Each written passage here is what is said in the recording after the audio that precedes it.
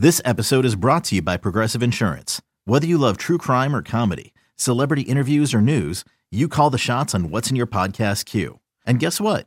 Now you can call them on your auto insurance too with the Name Your Price tool from Progressive. It works just the way it sounds. You tell Progressive how much you want to pay for car insurance, and they'll show you coverage options that fit your budget. Get your quote today at Progressive.com to join the over 28 million drivers who trust Progressive. Progressive Casualty Insurance Company and Affiliates. Price and coverage match limited by state law. Tigers and Orioles at Camden Yards on Jonathan Schoop bobblehead night. There's Schoop teaching a young fan some new tricks. Pick up the action, top one. Justin Upton staying red hot. The 0-2, swinging a line drive, left field, deep down the line, got a chance, and it's gone, a home run. Justin Upton does it again. 21st home run is a two-run shot. Tigers take a 2-0 lead in the first. I'll tell you what, the ball he hit out last night was down a little bit. That one was even lower, and he put that severe buggy whip on. I'm going to give him a double buggy whip on that baby. I would say 10 rows, maybe 12 rows out down over the left field wall. It looks very close, but that ball would have been out of just about all ballparks, I would think. The 2-2, swing a line drive to the gap in left center, hit the breaking ball.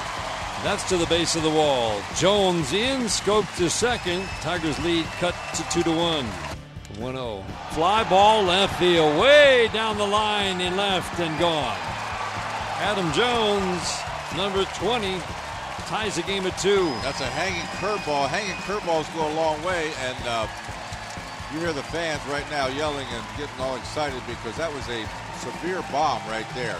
Hanging curveball, goodbye. Young man just up from the minor leagues. 2-0 pitch, swinging a fly ball, right center, deep. Going back a Ducey, gone. Wellington Castillo, number 11.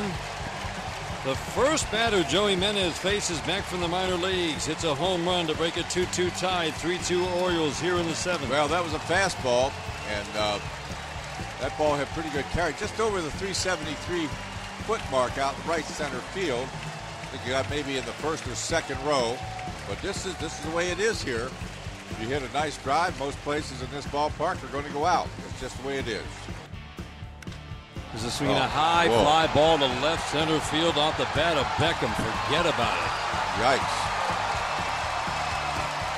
Tim Beckham with his 3rd home run in as many games. An absolute no-doubter deep to left center, 4-2 Orioles. That's out of any ballpark anywhere in the world, then some.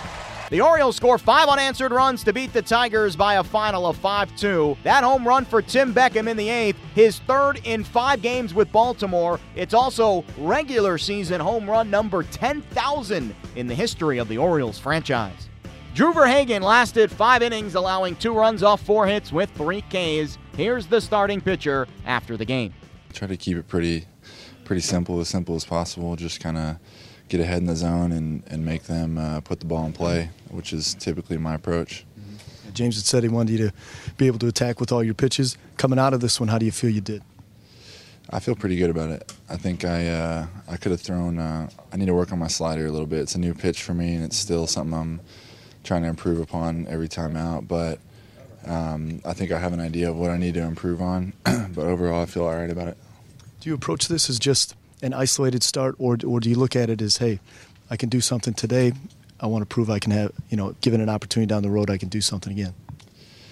Definitely just isolated start as of now, just because I'm trying not to look too far ahead. So, they told me last night I was starting, so I was just focused on today. Did the layoff in terms of not starting since July 19th have an impact on you at all? It didn't look like there was any rust, but did you feel anything off? No, I didn't feel anything off, but I think that was probably part of the reason I came out when I did. I guess since I hadn't started in a couple weeks, they just cut me a little bit short. I felt pretty good though. I felt like I could have kept going. Was the pitch to Jones the one pitch of all of them you want to have back? Everything else you kind of put where you wanted to? Yeah. I think it was just a little bit up, but I mean, it's the pitch I was trying to throw. He just put a good swing on it. 17 of 21 first pitch strikes. How critical was that for you today? That's huge. That puts the advantage in my favor for sure. So that's something that I try to do every time out. So I'm happy to hear that. What would you say is the biggest thing you take away? What's the biggest positive you carry into your next opportunity, whatever role that is? I think just like what you said, first pitch strikes and pounding the zone early and making, forcing contact. That's when I'm at my best. So that's what I'll take into the next start.